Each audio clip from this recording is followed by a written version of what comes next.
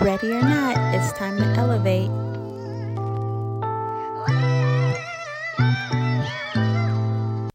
Hi, I'm Antoinette, and this is my podcast. I can't believe I'm doing a podcast. This is Elevate with Antoinette. The point of this podcast is just to get together to talk and make sure that we are not neglecting ourselves, making sure we are not standing still because we have to constantly be elevating. Elevating our minds, elevating our relationships, elevating where we are in our careers. It's a constant movement. And if the people you're around want you to stay that person forever, then maybe they shouldn't be the people you're around. If the career you're at wants you to stay in this one spot, not moving up, not adding to the company, then maybe that isn't the career for you or the place for you to be. And I have been in a space where I wasn't elevating myself mentally, physically, in any realm you can think of elevating or growing, I wasn't doing it. So it wasn't serving me. I wasn't being fed in any way. And then I found myself to be in this complete state of depression, where if you have felt depression before, it's like darkness surrounding you. And sometimes you get so comfortable in that darkness that it's almost scary to be in it, but it's scarier to be out of it because you're so comfortable in it. You're so familiar with it. And that's where my life led me to be. So that's why I say, like, not elevating or not growing is killing you, because that's what it was doing to me. It was killing me. And I wanted a space where I could talk about that more. Before that, my dog is in here. I leave my door cracked so he can come in and be near me because it helps him. And he feels comfortable with me, and I feel comfortable with him. I got my dog during a very bad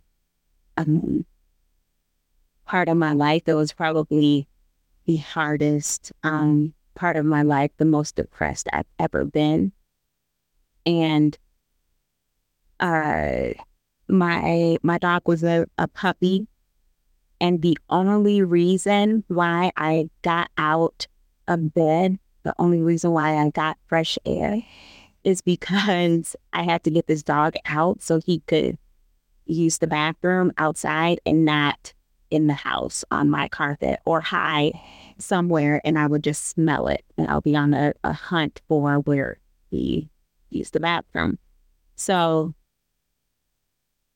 that's my dog, and that's why I let him in my space because he has literally helped me get up and fight for my life through getting fresh air and taking care of him. I was able to take care of myself. So that's my dog. You will hear him snoring or barking or just sniffing around because I allow him to do that. I want him to be comfortable with me because I lean on him a lot. And he's not a therapy dog. He's just my dog. But he's used to me. So back to what I was saying, I went through a really bad depression, and I fought for my life. Like I wanted to hit rock bottom so I could kind of bounce back up and say, okay, here I am starting again. But it was almost like no hitting, no, this is it, no. It was just I was constantly falling. I was constantly falling in darkness and I couldn't stop it. And if I talked to people at church, they were like, did you pray? Did you read? Or just accusing me like, you're not reading your Bible. No, that's not why I'm depressed. Like I am grasping for air. And one thing that I acknowledge, because I do believe in God, I do wholeheartedly clinch to my relationship with the Lord, because at times that's all I have. I cannot depend on man because they're ever changing. So a lot of times I do go to my word, I go to God, and he leads me, he guides me. So for people to just say, you're not praying enough, you're not reading your Bible enough, I really took offense to that. And I was asking for help because I was told, go to the church, go to, the man of God, go to the people of God. And there was just no help there. I just felt like I was being accused. So I turned away from there and I reached out to friends, and it was like, oh, is that why you haven't called? I thought you were mad at me. Good. Which was one person's literal response. And then I said, okay, I'm pretty much done with people. It was like a constant falling, a constant, who else can fail me? And then I just kept thinking I'm at such a bad place, but I know if I did something to myself, then people will say, oh, why didn't you tell me? I did.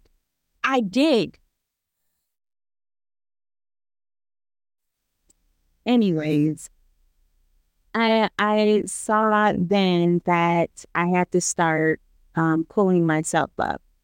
And I had to start elevating myself. If I wanted to live and I wanted to truly live every day, I had to start elevating myself. And I know you, just by, listening to me talk, you probably think, oh, she doesn't have anyone. She just has her dog. I have 2 kids. I'm married. I've been married for 20 years. But it's like, even with that, sometimes you are so alone. And I think that when you feel so alone, it's not because your spouse sucks, or it's not because your kids are the worst. It's just because you have to find something for yourself. And I didn't have that. And I actually was going through a time where I, for years and years and years, had given. And I finally reached for something for myself. I was able to get it and didn't know how to celebrate it, didn't know how to really encompass it. And thought, what am I doing? I'm going to fail. I'm going to fail because I didn't have people in my corner that I thought should be in my corner. And I just got so sad. But you will hear a lot of me saying, I thought this person should have done this. I thought this person, failed me. And we will talk about how it's not about that person. It's really just about you. It's just about you. So if it's just about you, you cannot stand still and not do for yourself, because you will be killing you. That standing still and not elevating is killing you. And we want to live. So this is what my podcast is about. This is what it's about. It's about elevating each other. It's about living in the now and celebrating today and saying no more, because you have to say yes to yourself. All right, we'll celebrate saying no. But for now, take all that in. Take it all in and see if this is the kind of podcast for you.